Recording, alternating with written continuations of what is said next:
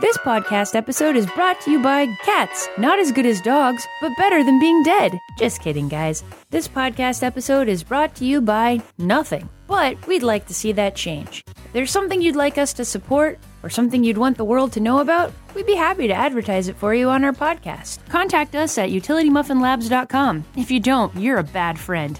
All right, enough of that and on to the show.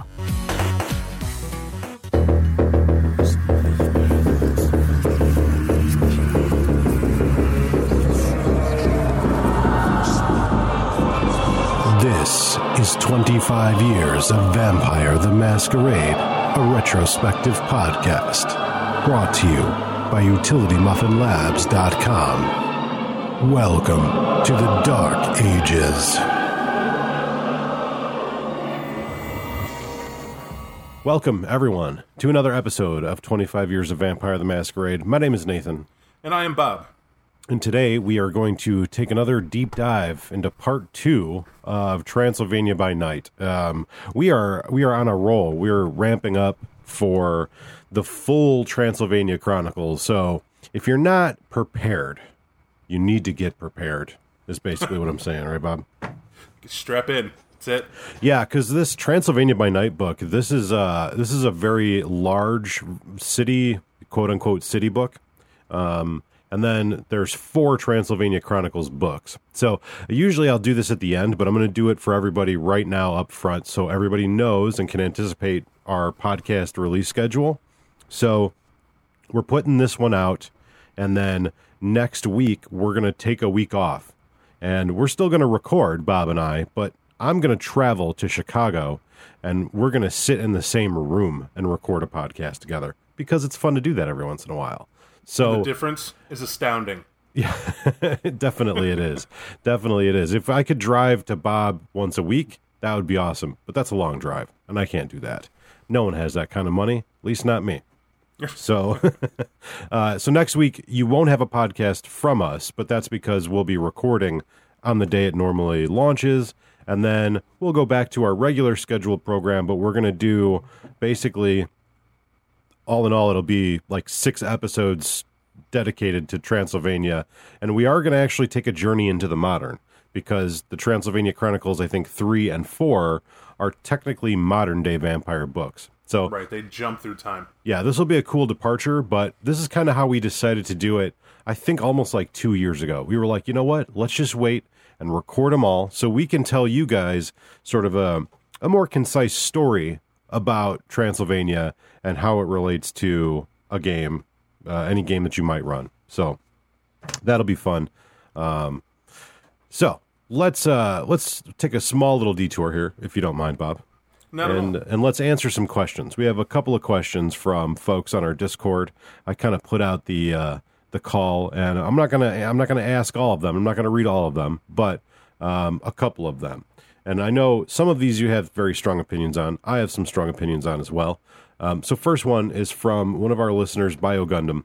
He asks, Nathan and Bob, do you like the idea of crossover games? Like, for example, in Chronicles of Darkness, where you can have vampires, werewolves, mages, etc., working together for a certain goal, even if it is still rare and the relationship starts out rather shaky at best. I gotta tell you immediately, I am a staunch anti-crossover genres, and it's gonna a lot of people are gonna go, what? Yeah, I've done Gen Con games with cross-genre crossovers and seen them from multiple people, multiple angles, you know, large groups of people. I even did small games where it's just house games where you added a friend who just had to play a werewolf, you know, amongst that, just to try just one difference. Yeah. It all ends the same. Eventually, you have 2 areas this goes. Either one genre decides they could kick the other genre's ass, and they're dead set to prove it. It doesn't matter what the storyteller says. Right. Because the werewolf's sitting back snickering about how they have gift or the smite the vampire. And, you know, I got the decide of chop you up. And then the vampire's like, bro, potence, celerity, fortitude, what you got? Like, we don't see where this is going. Right. I got dread gaze. What do you got? Right. And they're just hyper-focused on you. The storyteller just sit there going, how the fuck do I stop them from ruining the story I'm telling? Right.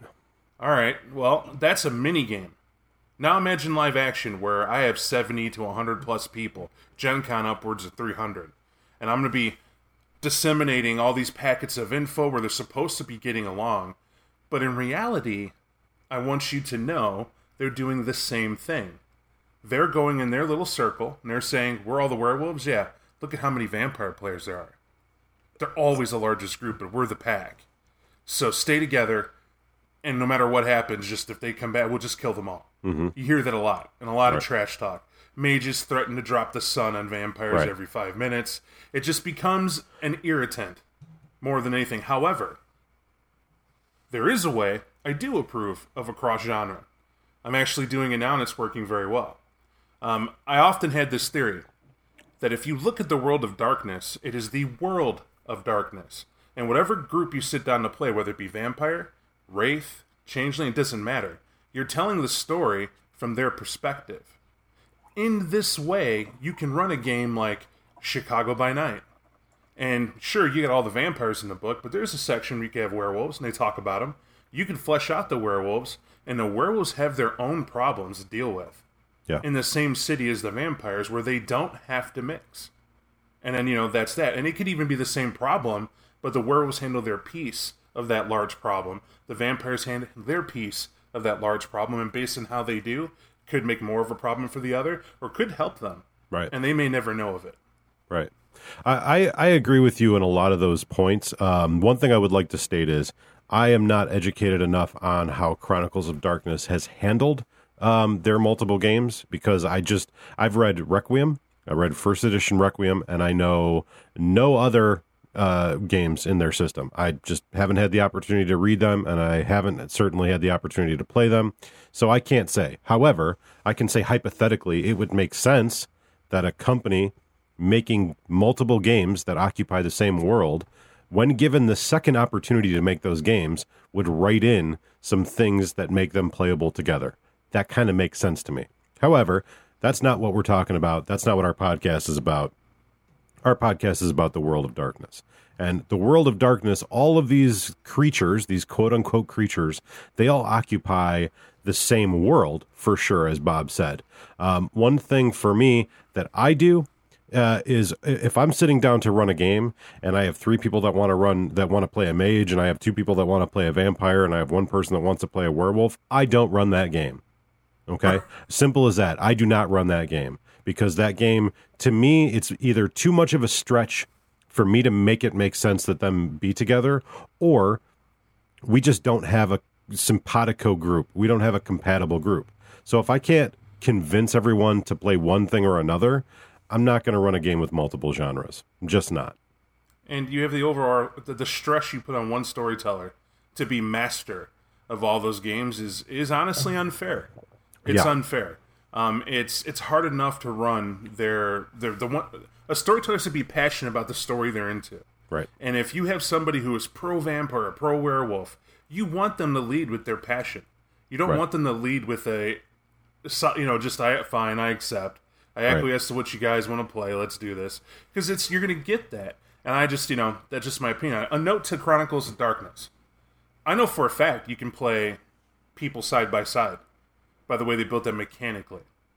I want to stress that. Mm-hmm. However, you even read about the stories they have where you could put like a Promethean alongside vampires with werewolves included. And what story are you trying to tell? Right. Yeah, definitely. That's what it comes down to. That's what I say first and foremost.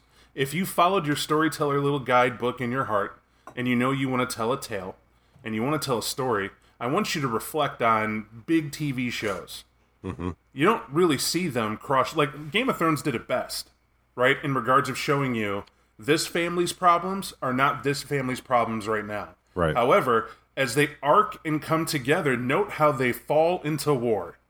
Yeah. There is a huge problem every time. Then it works, and if you're running that Chronicle, I guess you could do that, where it starts in their own end, and they slam in the middle, and then the story's done. Well, but if you're running the typical, I don't see that going well. Yeah, I think something can be said, too, about the level of seriousness in your game. I've seen and heard, I've listened to some actual plays where...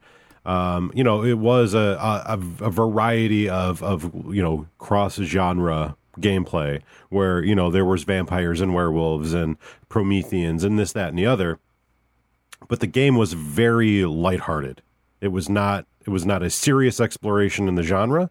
It wasn't really horror. It was just kind of like good old-fashioned campy fun. If you're doing that, great. That's the story you want to tell. That's the game you want to run. I'm not against it. It's just not what I would do. It's not what I would run. If I can officially state, and I would speak for Nate, just correct me if I'm wrong, Nate. Mm-hmm. When we are about something, we are about it. What that means is if it's vampire, it is vampire. We want all aspects full in your face. We want the goth romantic genre crying horror aspects of it. We want the mortal half that's supposed to be the lighthearted half that is more down to earth, but then they have their problems. It's World of Darkness classic. But we are not looking for some mate. Gandalf doesn't walk into our vampire meeting. Right. Right? Because even if you didn't hear it from my tone, when that happens, immediately the needle's off the record. Right. And folks want to know, here's why. If you're a player, I don't want you to feel shortchanged if I let someone else come in with unique abilities you didn't even know was an option. Right. Right? If you could play a vampire, or you could play a mage, which would you choose? And the answer is, I would play a mage who was Gould. See what I'm saying? Your mind immediately goes to how can I make the best of both worlds? Right. I think that mixing up sort of like the predefined themes of the game, for me, it really takes me out of the game. But I look at it like the same way that some people might look at like Terminator 3, right? Terminator 3, in its heart, is a Terminator movie, right? However, there are so many little departures into the humorous, into the campy, into like whimsy that the first two movies did not have, right? So, a lot of people get mad when you talk about the right way and the wrong way to play the game. There isn't a right way and a wrong way to play the game. However, you must maintain consistency. You must be consistent with the agreed upon themes of the game. I had the actual pleasure of watching my my nephews once upon a time try to tell me about Pokemon, right? And instead of a card game, they actually were role-playing it. And I don't know if it was because they heard the podcast, because they listen. My sister does a lot to this sometimes. Nerd words, really. But point is, they wanted to tell me, storytell for me, what Pikachu was doing and what Snorlax was doing, right, and everything else, and it was good for me to see that the storytelling genes run strong. Right. Let me pause you 1 second. That's called being a child. That's what we all do until we grow up. Right, but it's a healthy thing to do, right? Right, so, for sure. But as they were doing it, and I heard them doing it, I sat there and I went, I get to really see what storytelling's about. What are they trying to do? They're trying to make me a fan of the material they're portraying, which is Pokemon. And they're doing it very well, right? I had the little card in my hand. I had the little pictures to go with it. It's making the noises and stomping around. I was like, this is pretty fun. Just to hear the nephews do the thing. And then I thought about it. How does this relate when you grow up and you're a storyteller? It talks about detail, right? It talks about immersion. Yes. It talks about the joys, the different voices you have to take as a storyteller, the attempts. Right. The genre you have to paint carefully, and how to bring that together. And so when you say right and wrong, to me, there is. I will state to you flat out, there is. When you half-hearted attempt to tell the story of the genre you pick, you were doing it wrong. Right. It's that simple. And so when somebody comes at me with Goofy Town, and the theme theme is not Goofy Town, right, I already have shut my brain off. And it's not to be rude. It's that we can't talk on the same level because I'm in a different place than you are. Right. Because we've established a sort of consistency in the game or the story that we're telling. And if you go back, I'll go back to Terminator here. If you go to Terminator 2, there are brief interludes where the characters, having dealt with all this terrible stuff, they might have a moment of sort of lighthearted humanity, right? They might go, hey, this is how you smile. Or, think of the trip that they're taking in the car, going across the desert, going to pick up this big cache of guns. And John Connor's trying to teach the Terminator, like, how to speak like a normal human being, right? Trying to humanize this cyborg, this killing machine, right? That's consistent within the movie. but it's these brief interludes that make you remember, oh, they're human. There's humanity to them. It is not the TX in the Porsche in Terminator 3 who sees the billboard of the attractive, voluptuous woman, and when the cop pulls her over, she inflates her boobs. That takes you right out of the movie. Because you're like, why would they do that? That's dumb. It's the Terminator wearing the Elton John glasses. Time out. I don't even know what you're talking about. Other than this, you fucking love Terminator, dude. That is Yes, awesome detail. Yes, I do. That is awesome. Yes, I do. But what I'm saying is there's a way that it can be done where humanity can be injected into your game without turning it into a slapstick, completely like inane, ridiculous game. Right, where you want to maintain the horror of this monster hunting us down, trying to kill us, and we're trying to defeat it, and we're trying to beat the apocalypse. When is slapstick okay? When it's out of character. That's my rule of thumb. Throughout all this, slapstick should be had out of character. Yeah. If it's a serious scene and it's dark and scary and grim, it is okay for your friends not in the scene, even if they're in the scene, to out of character poke a little fun at it. Right. They're there to have a good time, and that adds levity, and that adds enjoyment, and that builds a memory. We are all here to do that. Yeah. But we're saying separate your meat from your potatoes so you know what it's like, individual flavor-wise. Right. When Pinhead comes in the room, he doesn't need to wear a party hat. I'm just saying. There's no excusable reason for Pinhead to put on a party hat. I have such animals to build for you. Balloons from hell. All right, well, let's get into the part 2 of our Transylvania by Night episode 2, whatever this is. So where did we leave off, Bob? My apologies. We left off, we were talking about Kapala, if all things were clear. We talked about Kapala's Eve and what they do with that, which is pretty cool. Yeah. Listen to that part. If you forgot, we won't kill time here with it. But we warned you that we were going to go back a little bit. Yeah. We were going to explain what is going on with this lovely Transylvania. I'm going to do what's known as step the hell out of Bob's way, because Bob's been doing research. Bob's got some stuff he wants to get off his chest. So basically, you got to understand the whole entire... Why are they messed up? That's the first and foremost... I don't mean that in an offensive term at all to Europe. I don't mean messed up like, man, y'all jacked, because guess what? America wasn't here yet. I was there too by then, okay? I'm just saying. What I am saying is this. You had Rome, right? Rome decides that it's going to conquer everywhere. Rome literally went to the known world as far as it was concerned. And they brought roads, and they built little hamlets, little town structures, all to a militaristic defense. Always to hold it. And when they came to the Eastern Europe half, they encountered pagans a bunch. Right? That's all that was there. And they were warring with these cats, and then they subjugated them, honestly. They sat there and said, well, Rome, we're not going anywhere. We'll keep killing you, or you can calm down. Let me show you what spice is. Right. Let me show you what some of this other stuff is that we got from other lands. Let's build a little trade. Let's just calm it down. And, the Dacians were the people that were there originally. And as I explained before, Dacians are from Thracians. Right? We know Thracians. You watch Spartacus if you don't know. And figure that out. But basically, they're considered, of course, this barbaric horde, part of it. And when the Romans get there, they chill them out. And they're like, hey, look, we're going to chill. We're here, you're here. Look what we have. They said, all right, cool, let's share some culture. And the Romans go, we have many gods. And the pagans said, we have many gods. So then I guess we're all pagan. Sure are, let's chill. And they're just doing that until religion takes a turn, right? Holy Roman Emperor's like, we're all Christian. Pass it around. And he gets all the way out to this end. And the Romans are like, the nobles go, what happened? Yeah, we're coming home. They're like, what? Oh, we can't be here.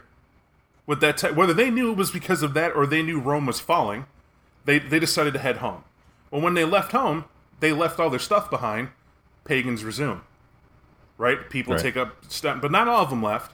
And those who remain, those Dacians and those Romans, those of Dacian and Roman descent become the Romanians. That's what they're doing. Now, the religion is pagan, and this Eastern Orthodox religion is kind of half in here because the Romans were here for a little bit, and that was one of the religions they brought. Right? Just here, this is here too, along with your stuff, just do you, we do us. No big deal. And that was because of the influence from the Byzantine, Constantinople. Mm-hmm. That's where it extended from. However, when Rome fell, a tribe rises up, and they're known as the Huns. And the Huns decided they were chilling in the Carpathian Basin. Screw it, we're going to start taking over everywhere, right? And they go to town. However, the Huns have get all the way to Constantinople, and the Patriarch Michael, as he's known, makes a deal and pays a huge ransom to have the Huns just skip Constantinople. Just leave us alone, man. Which is something I think we discussed in our review of Constantinople by Night. Right. And when that happens, Attila's empire basically gets ground to a halt. Because he gets this money, he gets complacent. And you can't do that. It's like being in prison. Just because you got paid some fat loot, now you got to defend fat loot. Right. Is what it comes down, because everyone's coming for it. Now, the Gespids, if I pronounced that correct, they're an Eastern Germanic Goth tribe. They rout the Huns completely. They come up and they're like, oh, you're the Huns? Yeah, goodbye. You're done. Mm-hmm. Well, then you have Flavius Odoacer, who's a barbarian statesman in Rome, who deposes the last Roman emperor and becomes king of Italy. Well, then the Ostrogoths go in and take out Italy. Barbaric horde. And they end that going on.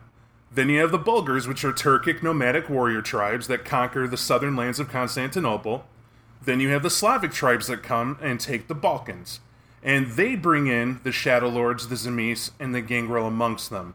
This is where basically they're going to start fighting and becoming Carpathian. You can see this forming. Right. Then the northern Slavs came as settlers and put down roots. They said, basically, we don't want a war. We just want the good farmland and a place to be us. Now, what's cool about this is that you have a group called the Avars. They're a confederation of barbaric tribes. And they come in and they decide they're going to dominate the Carpathian Basin. You wonder why that's cool. Because these guys get real comfortable, right? They're in here, kicking rocks, decide they're going to beat up all these other barbaric tribes and screw that, right? We're king everything. Then Charlemagne the Great, and if you don't know about this cat, you've heard the name Charlemagne. Everybody has. Right. You may not have heard why he is a badass. And one of them is because he basically unites Northern and Western Europe.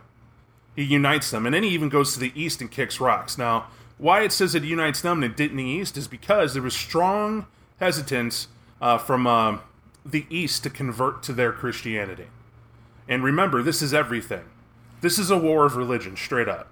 Because when Charlemagne the Great comes over, he kicks the Avars so bad. He beats them so bad. I've never heard it put in such a fashion as the way they did it here. That he comes in and tells them the price of continued existence is if they convert. You become Christians or you all die here. Is what it basically came down to. And the leaders were like, look, man, calm down. Baptize us now. We'll do it right here. Right. And we're good. And then this guy, Charlemagne, goes, no, that's not good enough. You're baptized? Yeah, missionary. Goes right here. Don't touch my building. And he leaves. Right? And you're like, okay, well, they're now subjugated and a little calm or whatever. Well, years go by as they do. The Magyars come into the play, right? And they're basically the Magyars of the Hungarians as we know them. But it's an onager word meaning 10 arrows. Meaning that they were 10 tribes under a particular Khanate, the Khazar Khanate to be exact, and 7 of that tribe decide that they're not going to handle some deed dealing in the Khanate. There was an uprising. They were told to do it. They said no, and they knew they had to leave. Right. They come migrating over into this area that is vaguely open for conquest. Because you have a subjugation, there's a missionary, everyone's farming, kind of chilling out from all the warring, and that's just what it is. Well, these Magyars have a single ruler who is called Arpad. This is important. As I told Nate, this annoyed me. I'm in here reading about the vampires, and I kept getting the name Arpad thrown, but I couldn't remember what it was from. Right. I had to go back and meticulously read to catch that point. Arpad is just the leader of the Magyars. Right? That name becomes more and more important because the Magyar's strongest supporter are the Arpad descendants. Because he has the largest chunk of the Magyar tribes, of the 7 that are there, and they're kind of dancing to his tune. Now, Emperor Henry the Fowler defeats the Magyars. And when he defeats them, the smooth Arpad, Agulla, I don't know how to pronounce that, Agyula? Sounded right. I'll take it. All right. Agulla Arpad makes an alliance. He basically says, hey, man, chill out. We got cool warriors. Let's not totally do us in, and we'll kind of fight for you. And Fowler's like, yeah, you will. No problem. And so at the time, this leader of the Arpads that was kind of kicking around is Bolsku. And we know the name Bolsku because he becomes a pretty important venture, but at this time, he's a Magyar war leader. And this guy, Emperor Henry the Fowler, goes, I need you to come west. I need you to deal with some of my enemies over here who won't dance to my tune. There's still some unrest going on because we have the Byzantines. They're still coming through claiming their level of religion. It needs to be this level of religion. Some people won't play ball. They say, yeah, fine, we're coming. Well, as they come over, Mikhail sees an opportunity. And he's like, hey, we had that alliance going. Bolsku, why don't you just, listen to my cue? I'll introduce you to this cat, Dominic. Don't worry about him. We know Dominic is, at this point, a Carthaginian Bruja who really wants to get payback to the venture. Right. Which is the whole goal. And he jumps on board to help this guy Bolsku out. And the Hungarian cavalry assaults Western Europe. They run over the German lands, right? They're really here to smash. Mikhail wants to smash the Teutonic Knights. Because remember, these guys came over and wiped out Zemisma Thuzla. If you remember Bilabog. Yeah. Right? They came over and just wiped out Bilabog and everything he stood for. And that showed the power of the Teutonic Knights and of Germany at this point. So, part of Holy Roman Empire, Mikhail needs to cripple them. And so, he sends the cavalry right at him. The Magyars are pretty badass. Let's see what happens. Well, with the Bruja joining in, this is all but assured. Like, what are you going to do? The Bruja are ghouling people. They're best warriors. They're making it happen. Right. Bolsku gets pretty much. Bolsku gets ghouled. And he starts listening to these dreams he's having, right? At the height of them doing the job Mikhail sent them for, they're getting closer to Germany. And this dream tells him to come to this particular castle, doesn't tell him why. And when Bolsku gets close during the day, they're carrying Dominic asleep in a whatever they carried him in. He's asleep from the day, probably in like a little crate box covered by the most loyal of the loyal. I mean, he is a badass Bruja. Like a wagon or something. Who knows? He gets brought over, and right when Dominic wakes up, Bolsku stakes him. He's like, oh, you're awake, sir. And Dominic's like, yes, I am. What's going? Wood to the chest. Yep. Just, called it a day. He goes to sleep, and the Venture wakes up, and it's this guy, Heinrich. That's not his full name. I put that somewhere. Heinrich of Volstagg is his specific name. And Heinrich tells him, hey, man, good job. Guess what? You're here. Tonight, you're a venturer. Now I give you all the conquesting that a king could ever want. Sends him on his way. Well, he was leading this huge Magyar revolt, right? And it was going bad. Right. Because they were winning. And then the Holy Roman Emperor Otto, freshly there, turns around and fights the Hungarian horde to a standstill. So if you can imagine, the Hungarian tribes have been warring so much with these lightning raids, with this cavalry, they called it the adventure. Right? Right. They didn't call it a war, it was the adventure.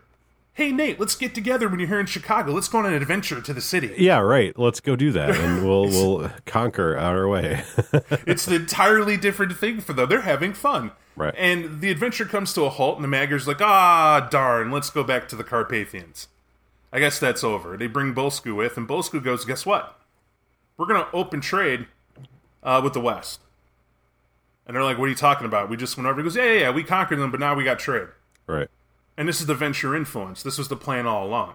Because of Bolsku being a venture, him opening up trade, you now have the inroad of takeover that's coming to all of Transylvania and on, right? That's the point. Well, the Arpads are the ones who had 7 tribes, right? Part of the Magyars there. And each one, at one time, gets a prince. Right? Specifically a vampiric prince. But through the warring, I hope I've highlighted here. It's like, I'm not explaining the dates and centuries. I don't want you to focus on that. I mean, not to like interrupt you or rush it at all, but for me, as Bob is explaining this, I'm literally learning because I've read this book. But here's the thing. This book does something very well that I think a lot of us would need, which is tell us an abridged version. Right. Because here's the thing. A lot of people get hung up on the history. And they should. You know, people like history and they study, but I ain't got time for that.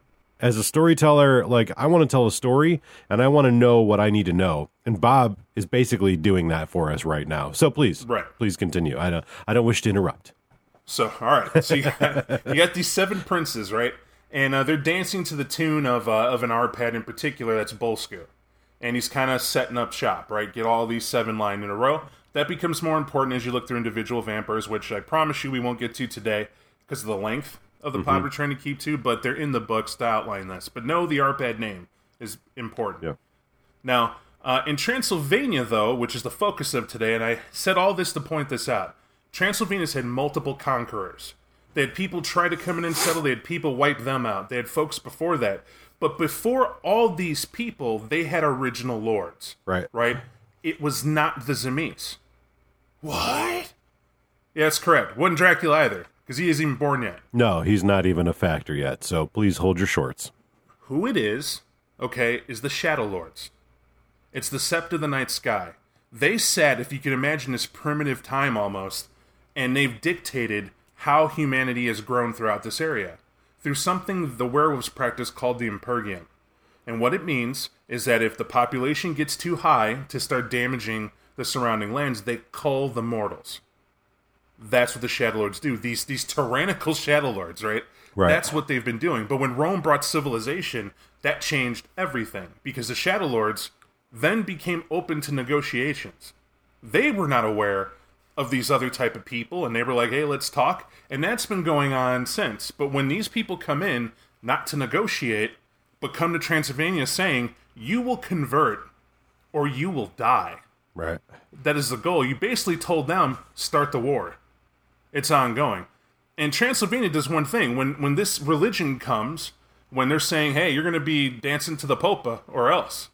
Because they allowed Orthodox. Remember, Orthodox mixed some of the ways here. It was accepted amongst the other pagan religions. Just cool. Here's Christ now. Remember that, and here you go. And that's kind of how they delivered it. And cool. Well, not anymore. You had these people saying flat out with the Arpads, you're going to be Latin Christian, or Catholic, as it were. That's the goal. Or you're to be put to the sword. Well, Transylvania refuses to bend the knee, as the fun saying goes. And they're like, not us. And the Magyar race there, the Magyars there, the Dacian Roman settlers that are there, turn around and battle the Magyars. Because the Magyars are led by the Arpads, and the Arpads want to enforce this. Dacian Romans, the Romanians, they oppose it directly. So by day, they're warring, right? By night, you have the Tzimisce, the Gangrel, and Nosferatu opposing directly the Magyar venture, right? This is to the backdrop of howls at the full moon as the Shadow Lords are mustering the spiritual strength, calling in markers. They're getting the Get to come up to start when you call out a marker and the Get of Fenris, right? Fenris's own start coming up here going, where's the war, bro? Where's it at? You know, we came all the way from the Black Forest of Germany. We're here to do it. Right. You know, they're like going, yeah, calm down. We're just now settling the politics. Screw your politics, bro. I came here to fight. And they're dealing with that. This is why Transylvania gets their focus in this book. Right. This has the largest chunk of supernatural, just basically, it's war every way you turn. Well, and here's the thing about the history that we're learning here with the Tzimisce. And also, just as a side note, I learned more about the Shadow Lords from this book than I have any other werewolf ever from a vampire book. Right. And I think that's really cool. And they don't do like that typical thing like oh, werewolves generic, here's a werewolf thing. They're like, nah, Shadow Lords, Cairn, Bawn, they just use the language. They're like, look, by now if you haven't read a werewolf book, tough shit, go read one. Right, right, and I really appreciate that as someone who's like,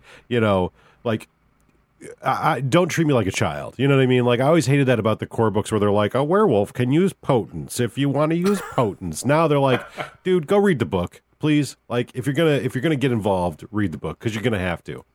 Right. And I like that because it's important when you're using the Shadow Lords as an enemy to learn a little bit about the Shadow Lords so that they're a compelling enemy. Because here's what we're learning here. We're learning everything about the Tzimisce and how basically it's just a long fight for them because it's against themselves. There's no, like, I'm the voivode. No, I'm the voivode. Oh, let's fight. I'll throw my freaks at you. You throw your freaks at me. what are we fighting for? Oh, to enslave the mortals. Sweet. All right, well, we're fighting each other. Now here comes these upstart mages who've been like just kidnapping, whoever. Just, Sally the Zemise. Where'd she go? Where's Tommy? I don't know. Oh, now there's this clan of freaking Tremere. Oh, great. Now they're like just taking a whack at us. There's the Ventru. There's the werewolves. Let the White Wolf Cannon know that it was Sally and Tommy of Clan Zemise who were abducted, because I prefer those names. The names haven't been given, but we know it was Sally and Tommy. We know. So, they're having to deal with the Tremere. They're also having to deal with the Ventru. They're having to deal with the werewolves. And, when the moon is full and the songs start, we've got to do the Night of Kapala. Like, we got to go fight the demons when the spirits start, you get possessing no break. rocks. Right, you get nothing. You get no break. No soup for you, Zemise. Right.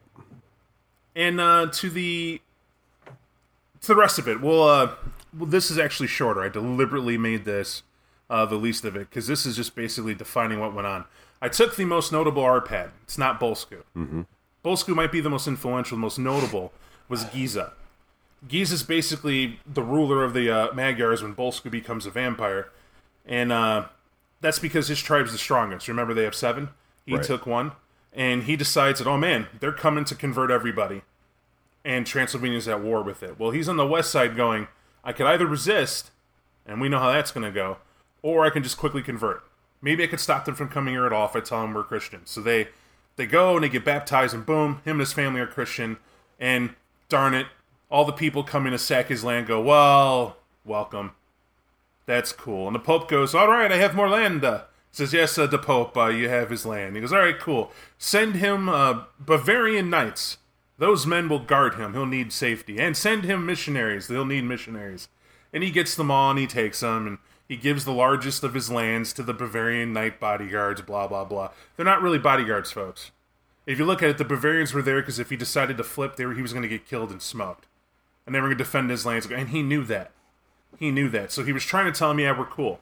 At the same time, there had been a pagan element led by some shaman that was slowly undermining what he was doing anyway as a Magyar. So he really couldn't get anything done. He didn't necessarily have a problem with the pagan religion, but, they have their own influence. It's a religion influencing people. Well, then he turns around and goes to the east, and he tells them, says, hey, check this out. We have Christ now, and he's not really important. He's just one of your gods. Just, he's a god added to the gods that we have gods for. Just do your thing. And he begins mixing them a bit. Mix Christianity with some of the pagan. That's cool. Don't worry about it. No one worries. Then he decides to turn around and he takes a wife.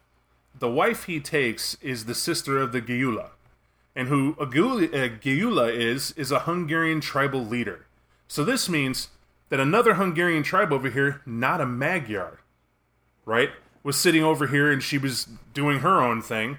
And he basically said, hey, we were part of the Kazan Khanate, and we just came over and settled. We just didn't come with you initial 7.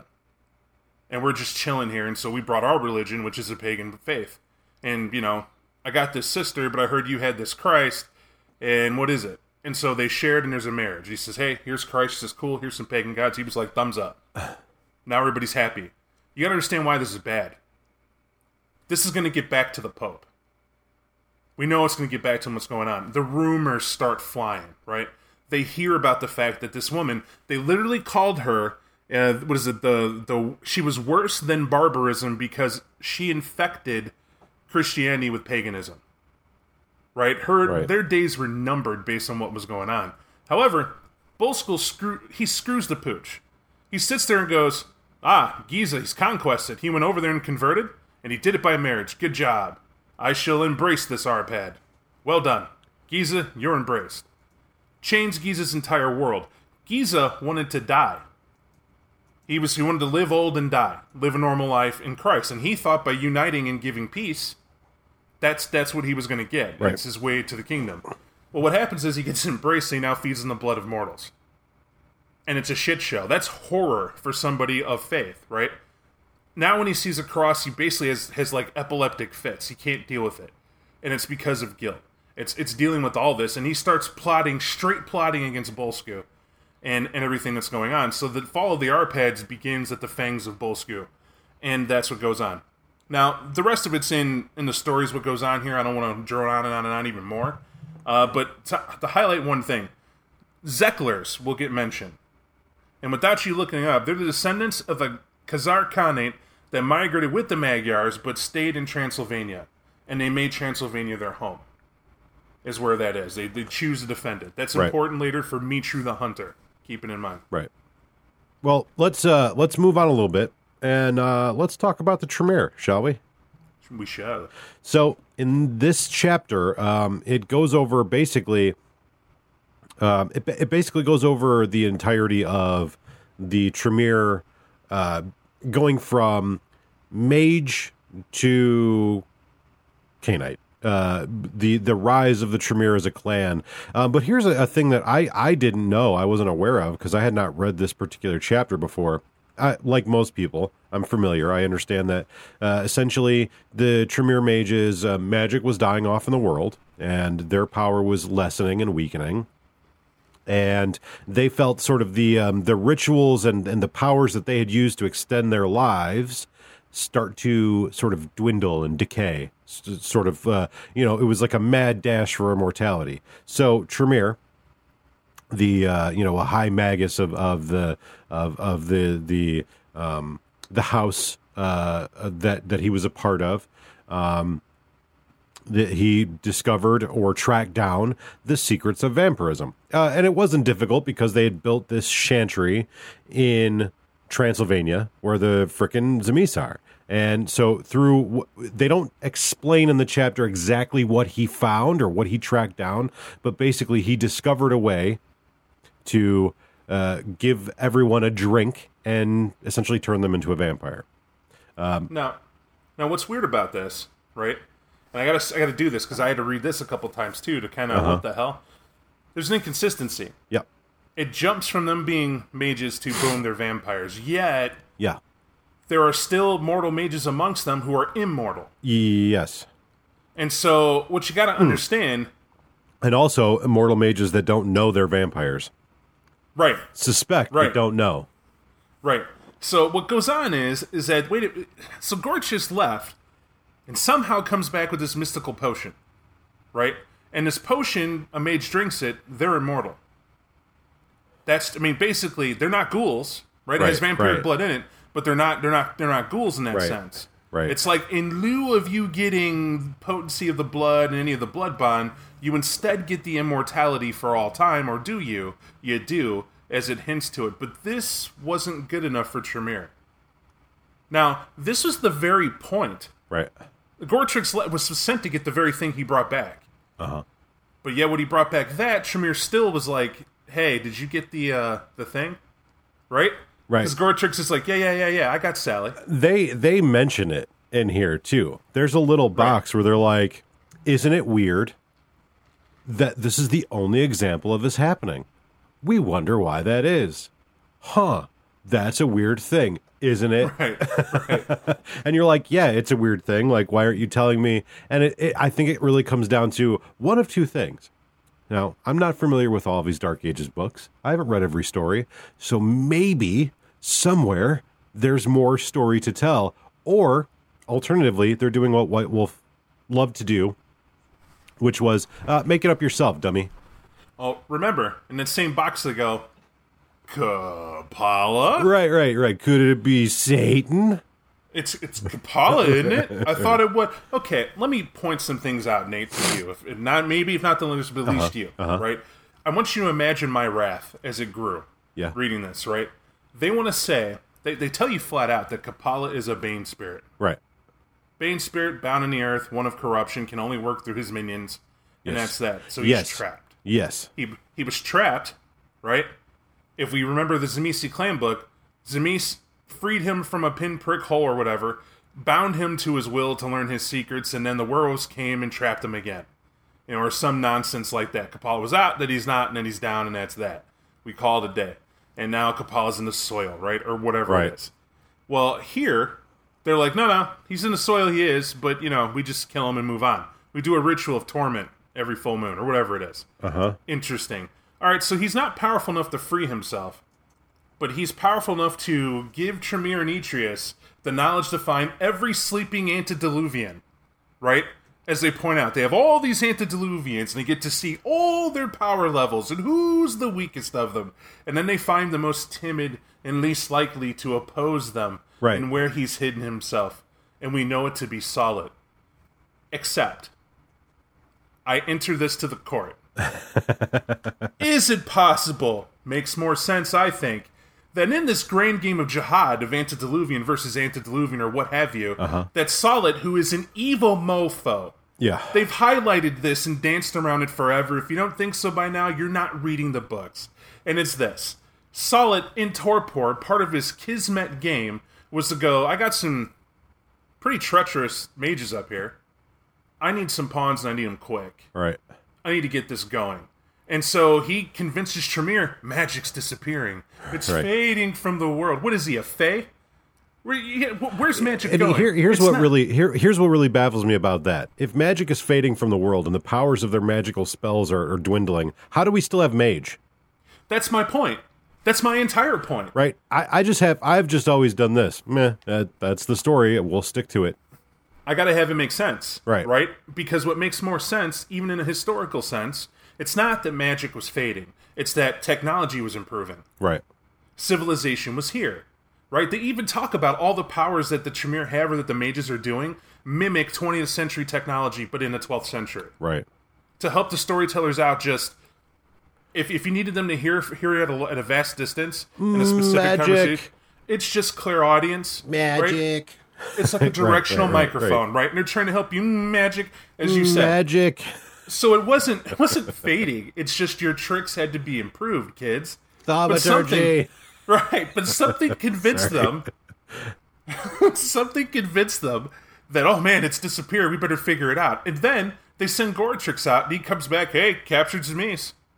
What? Yeah, some ancients. We got them. Right. All right, cool. And then, cool, you get this elixir from nowhere. Here it is. Right? Right. I've never had antediluvian blood. No one has, right? I've never had vampire blood for that matter. But I'm saying that no character ever in a book has really been sipping straight from the antediluvian. We don't know what it does. Yeah, I can't think of any examples of that. So it makes sense to me. One sip from the source of an antediluvian could make a mortal immortal for as long as they like. I mean, it would certainly make you a badass ghoul. Think about it like this. Yeah, I mean, maybe they were just like glorified ghouls. So, and we know what happens at the end game. So if you tie this all together, right, they go through all that. They find, there's antediluvians. Yeah, you can eat someone's power. And then convince Tremere to do it. Yeah. And anybody else convinced Tremere. Now, Tremere was a treacherous house wizard who knew one thing. You never do it yourself. You never do it yourself. You pawn everybody and ensure your lasting legacy every time. Right. And so why not pick Atreus, loyal Atreus, please Diab this evil mofo. Right. And so I'm safe from the very worrisome fact that it could take over my spirit. And I'm a neonate. Do not lose sight of this. This entire clan is a bunch of neonates. Right. They have the gen, they have the treachery, they have their knowledge. They do not have the power. How are they opposing? Straight opposing all this stuff going on. Someone had to help them. In multiple facets of the word. Right. I'm only stating that because this book more or less highlights the massive holes, but they want you to believe it's Kapala. Any theurge can come and handle Kapala anytime you want to write the campaign. Uh-huh. You know, that's all I'm saying. Right. The cool thing about this, or the bad thing about this, but I think the cool thing, because the bricks are laid, is they leave enough plot hole for you to try to fill it yourself. And I think that's an important thing that a lot of people don't recognize, is that, they're telling a story, but they're telling a story that's designed to inspire you to ask questions in your own game, to make the story in your own game. And so that's why, like, when people are like, oh, the clan novels are crap, or whatever, any book where they're like, oh, the story doesn't make sense. Well, I mean, kind of that's the point. Like, you're supposed to storytell the game. You're supposed to run it and make it yours. Bottom line, it's a business, and they're trying to attract a vast audience. No one can take a hard opinion and make it there when it's supposed to be shared by an imaginative audience. Right? Yes. Makes sense. That's kind of the trick of Game of Thrones too, folks. Just saying. Yes. Anyway. So, but we do get, what we get here is we get essentially a full layout of Sioris. So if you did want to like march your Zemis marauders up the hill and fight the Tremere, you could do that if you wanted to. It's pretty neat to see what that looks like. I think all of us have always wondered, like, wow, what does a Tremere chantry look like? Here you go. But we also have access to those really cool characters, Arden of Golden Lane, and we get some information about what he's doing and where he's going, which I believe has to do with Vienna. I don't know. I also, before we skip out the Tremere, we just mentioned Arden. There's an important place that they mention in here that I don't recall ever reading before, and it was kind of fun for me to read again and get it. Like every time I read this book, I was finding something new. But the supernal prison of the spirit world is where. Why did I just say that? That was just in my. I've read too much today. No, it nixed that entirely. Like I was possessed suddenly. I don't know why I said that. There's another chantry. Several chantries that exist for the Tremere. Sorry, I don't know where that came from.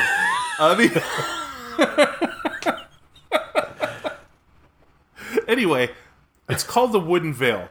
The Tremere and Sioris have a problem. They're running out of vis. One of the reasons they chose Sioris as the site is that they were able to mine this vis. Vis is hardened quintessence. It's a physical, tangible object that a mage can drain to fuel their spells. Right? That's why they chose it. Sioris is running out of it, but it wasn't the most important site. To highlight the importance of the Carpathians, the Wooden Veil is a chantry that is in the Eastern Carpathians. And this chantry is steady mined for the vis that it has, because it has it in abundance. And this is what is fueling Sioris and the other surrounding chantries. This is some of the reason as to why Sioris can't just simply fall. They're being fueled magically. And that to do all that you want to say that a mage can and cannot do with that. Right. Well, so this was super informative to me. I think anybody who's interested in the Tremere and their role in the whole Transylvania Chronicles, this is a good place to start. This is the beginning. And, of course, there are other books that will guide you there. The next chapter, we go into storytelling. And this, honestly, for me, is one of the better storytelling sections I've had the opportunity to look at. If not for one reason and one reason only. Actually, there's two reasons. But the first reason is they wrote vampiric weaknesses that are not part of Vampire the Masquerade into Vampire the Masquerade. Did you see? Yes, I did. I loved it. So there's a ritual that some of you may not be familiar with, and it's called the Ritual of Death's Embrace. And essentially, it is the stereotypical vampirism where a person slowly dies over the course of like many nights or many weeks. You know, they get weaker and weaker, and they eventually pass on, and they're buried. That's the ritual. This is the ritual. These deviant Zemis assholes, they like to slowly kill their victims in a ritual act. So it's right there. It's weird that didn't transfer into modern nights, though. I don't recall ever seeing that in a modern book. It's not that it didn't translate. I think it's a bit of wisdom that they included in Transylvania. After all, this is the land of Dracula. Right. Also, right? That's the point. In the storytelling chapter, they do something really good.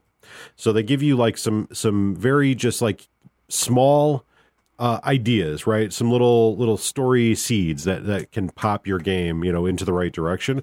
But they go so far as to give you like a small little like actual story that you can unfold in 5 acts. So like they give you big chunks of stuff that you can use for your game. And also, one of the other things that I noticed that they do is they give you stories based geographically. Like, here's some stuff you can do in Poland. Here's some stuff you can do in Lithuania. These are all stories that are directly tied to the geographic location. So, yeah, I don't know if you have anything else you want to add to that. I do. We said something that I just want to make sure we don't forget it. We were talking about the Zemis Methuselahs. Oh, yeah. They're in here. Yes, they are. Yeah, they're definitely in here. So, we jumped ahead a little bit, but they have these Zemis of renown. For instance, Yorak. He's a nice guy. They have he's a good party guy. Yeah, he's a good guy. But also, anybody looking, we found Radu of Beastry. We found him. He's in here.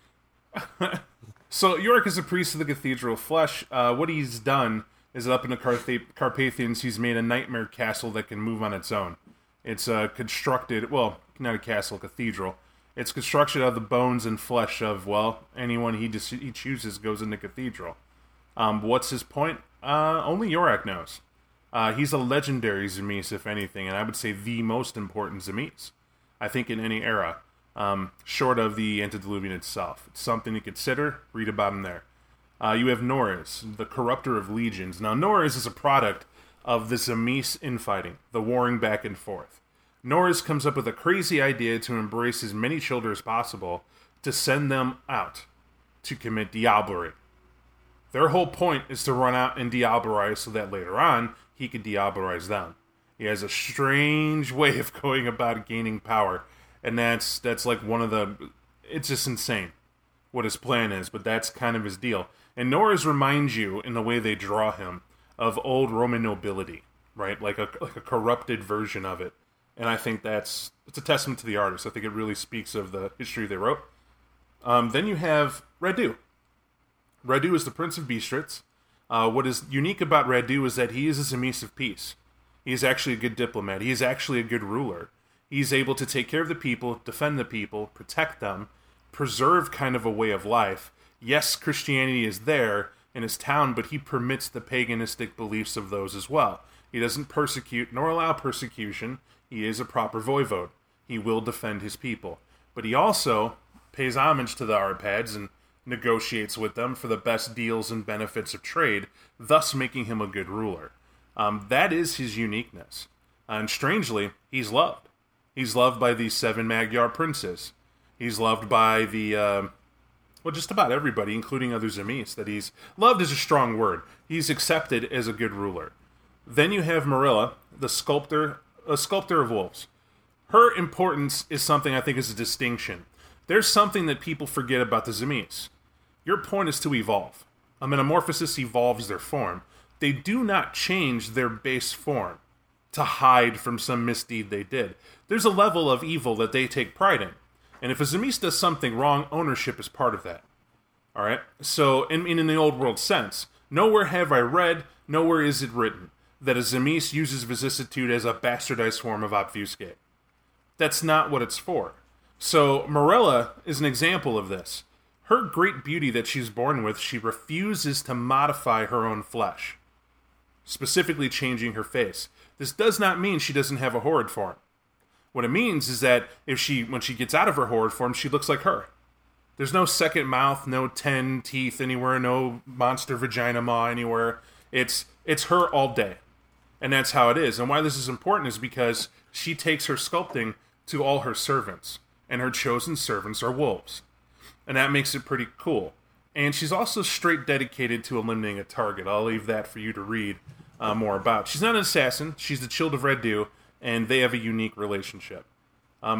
My favorite Zemis in this book, I bypassed Chagra because we talked about her previous podcast. Right.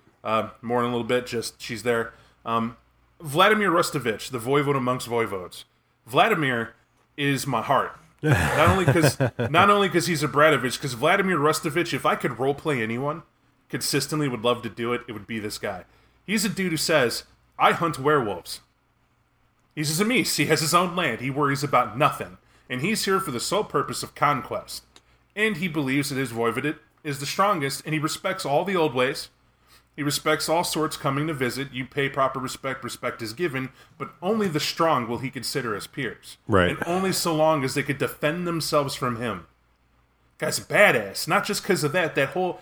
In a land torn with war on all sides, everybody dropping like flies, Vladimir's having the time of his existence. It is his time. And for some reason, no one can just take this guy out. It doesn't matter who gets sent. Right. He's just able to handle it. And that, to me, is a strong written character, especially considered politically. Every one of strength so far has a lot of treachery that gets thrown their way to trip him up, and he doesn't have that problem. Right. I will say like this. I have said it before. I think probably all things considered, the Zamis are my favorite clan, even if I don't know the proper way to pronounce her name. And no one pronounces it the same way. I say they're still probably my favorite clan. I think when you really get down to business of what they are, the adherence to the old ways, the traditions, the hospitality, and how terribly fiendish they are, unapologetically so. Like, I've never really, that I can think of, read about a Zamis that wasn't a sick, evil bastard. And that's what I like. So, why play a Ventrue when you could play a Zamis? And a footnote for you Tremere fans. We are not skipping over going deep into the Tremere Sioris because I happen to know they get their own book. Mm-hmm. Right? Yeah. After this book and the Chronicles, the Zamis are done folding in the Dark Ages pretty much. Yeah. Until we get to the updated Dark Ages and all that. But the Tremere do get, I believe it's called House Tremere. I believe so. Is the title of the book. And that gets into deep detail why the inconsistencies and what's going on and who's who. Right. And that we have to get deep in with the Tremere. So we were doing like the old hint, hint, nudge, nudge. Like, yeah, of course. There's more to be said about the Tremere because there's a whole lot more to say about them. And then let's get back on track here and get to the appendix, as I like to call it, but it's the appendix. Appendix. It's like Raph or J.R. New from K-Tel. Appendix. The one, as the French say, appendu. Appendu. Appendua. Appendua. Appendua. No, it's not. It's the appendix. Anyways, Revenants. There's 2 additional Revenant families in here. One of which, I believe it is the Danislav. If I'm remembering correctly. No. So the Danislav are the ones that are kinfolk, right? Right, exactly. The Danislav are Shadowlord kinfolk. What a bunch of assholes the Zamis remain to be, to take a family of kinfolk and turn them into a Revenant family. Specifically to know how much of a bastard these Zamis are. I forget which Zamis, and shame on me for not remembering which one it does convert them, because I think it's funny that they did it. Right, I know that much. Right. What it is that the Shadowlords have a kind of a golden age for a bit, where they have kinfolk, they can't miss in birthing kinfolk. Right. And you have these Danislavs, is what you have. You get them all birthed out. And they're so happy they're over the moon about them. And it's great that they're around, Shadowlord strength is ensured. Then the Zamis happen. Right? Some of these guys get captured. And the Zamis learn how to produce them every time. Right? Through torment and dark magics or whatever, they create this Revenant family. But they're designed to hunt werewolves. Right? So the Shadowlords think that in this big war with the Zamis, where they thought they all got wiped out, that they're completely gone when the Zamis actually captured them to experiment and to make them a Revenant family. And oh, what a hoot. Right? For the werewolves, you know what a tragedy that is. They lost an entire generation and can't believe it. They're beside themselves. And that's why the Shadowlords of the Sept in the Night Sky demand revenge. However, I want to draw a note to this.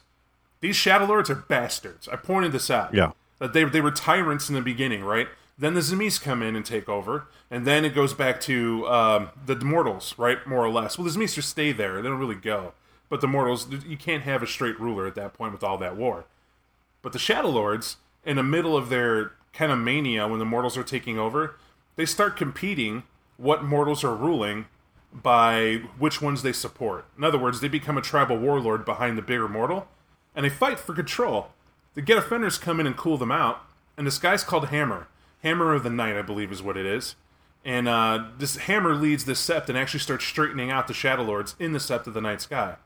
Well, at the height, when they're about to oust the Zamis, get rid of them, goodbye, kill them, they're gone from Transylvania, a Ragabash Shadowlord kills him. He literally assassinates him on the field of battle. Stabs him in the back with a clave, silver weapon, kills him, and then all the Shadowlords go, "We're done." And the Zamis are like, "What?" They're like, "Yeah, we're good. Thanks, appreciate it." And they go back to the Sept to rejoice that they killed the Get Offenders who came in and wronged them. when the great evil was in front of them. Right. And you sit there and go, you pricks! This is all about you ruling. That's all it was. This is why I love the Shadowlords, by the way, in Werewolf, is because these assholes don't have to explain it. You'd have to be a Shadowlord to understand this was a good win. This was a good win. The Zemis will always be there. You weren't ever truly killing them all. Even though the Get French are like, yes, actually. In German fashion, they're like, yes, they were there to die. They were all there to die. You just had to kill them. No. Only our leadership. Only our leadership. We're all set. We're all set. Yes. The second Revenant family is the Basarab. And when I talked about the second vampiric superstition, it's the allergy to garlic. I love these guys. Now, these guys are awesome. Just to give you guys a little bit of background, not to go too deep into them, they are the family that spawns Dracula, essentially. The family sort of evolve over time, and the Zemis are so appalled at Dracula and the vile deeds that he commits, they wipe this family out from the face of the earth. So, spoiler alert, they're fucking dead. It's because they're of Roman descent. I just want to point that out. Roman and Dacians make strong babies. Good job, Dracula. Good job. Good job. And then the last thing that bears mentioning here, I think, is the servants of the demon Kapala, which are coincidentally called Kapala. And they're like, yeah, they're Bane spirits. Check out Werewolf the Apocalypse. Here's, there's no like, hey, they'd use potence. They're just like, they got art sense and corruption and materialize and possession and shapeshift. These are the basically guys. Say, you like reading? You got this far. Yeah. Why don't you go pick up a book? Yeah. Go get some Werewolf the Apocalypse and learn a thing or two. Favorite point about this book? I don't know if you realize it. I enjoyed it. They turn around and go, oh, we didn't forget about it. You know what infernalism is? Yeah, it's everywhere. Okay?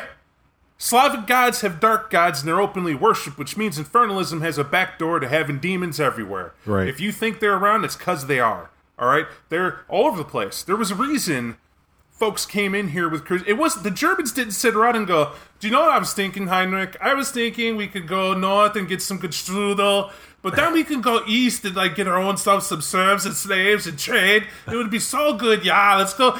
None of this happened. They literally were sitting there in worship, and they were like, something's going on in the east. What is it? Barbaric tribes, these heathens worship dark gods. What have they done?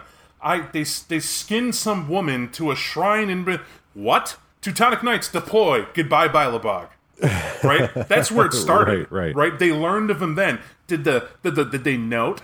Did any of the other tribes go, shit, man, we'll get smoked by the Germans if we keep fucking around. Maybe we better tone down our pain. No. These guys said, that was the weak tribe that got it. We're going to keep doing it. Yeah. Well, this book goes, guess what? It's everywhere. Right. They don't get a chapter. Get a storyteller book. Learn what Inferzlum could do. You figure it out. Right. That's... To them, and I like that they did this, the religious war aspects were enough. Right. You know, you'd have to be a goof not to think, oh yeah, where's the devil in it? Everywhere.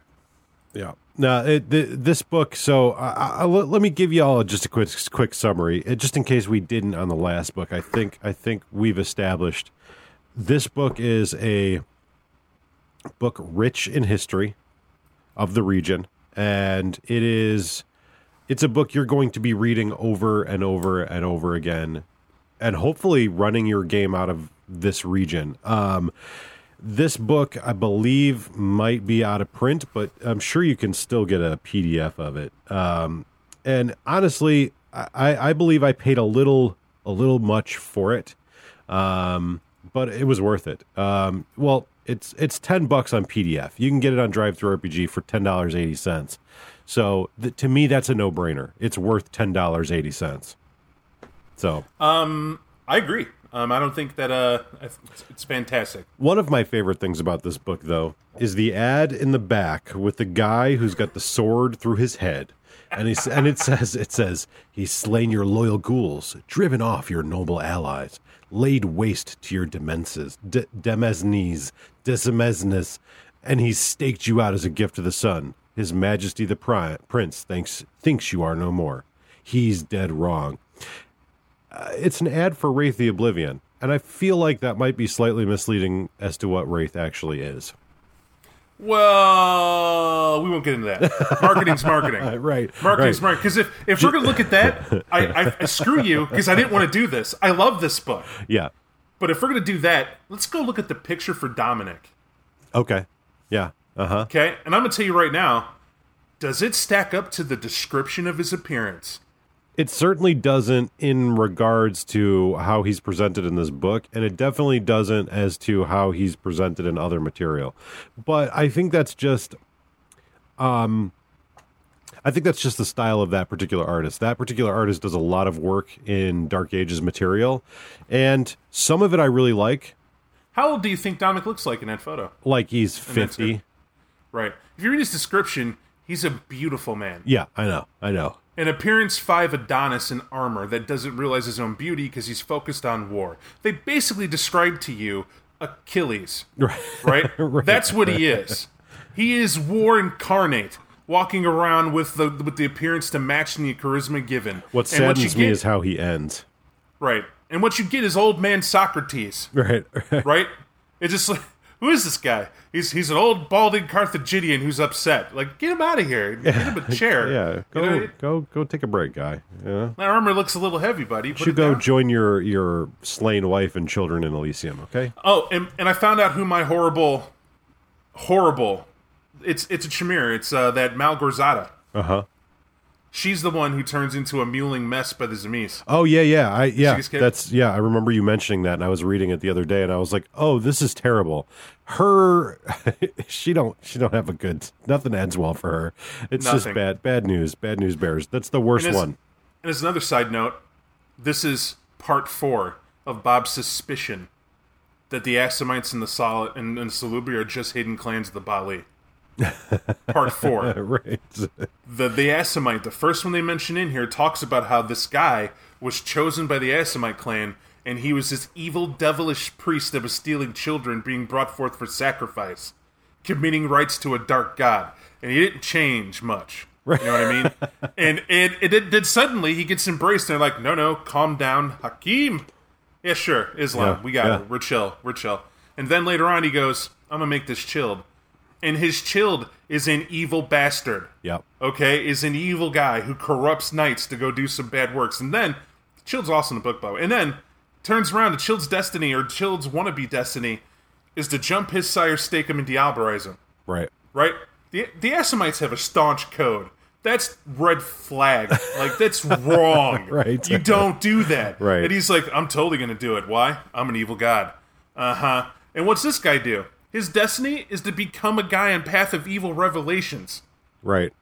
He refuses, he becomes the Assamite Anti, and then becomes an Infernalist. And they describe it, he's got a long fall ahead of him, because he's on Humanity 8 right now. Yeah. And I'm sitting here going, you're fucking Bali? You're the evil bastard. I don't know what's in the ruins of Khorasan, but I'm sure the Assamite Anti-Tribute will find out. I enjoy it. Yeah. Anyways, I don't know. But, this is a great book. So, to repeat, no podcast next week. Sorry, guys. That's just how the cookie crumbles. We record on Fridays. I'll be in Chicago on Friday. I can't post and record at the same time because I'll be in a different place. And then we'll join you again the week after that for a whole bunch more on Transylvania, the chronicles of them. So, this book, The Foundation, let's see what happens next. So, cool. Thank you, Bob. As always, it is a pleasure podcasting with your face. And we'll be back in a couple of days with our Nerd Words podcast. If you guys don't know, you can find it on utilitymuffinlabs.com.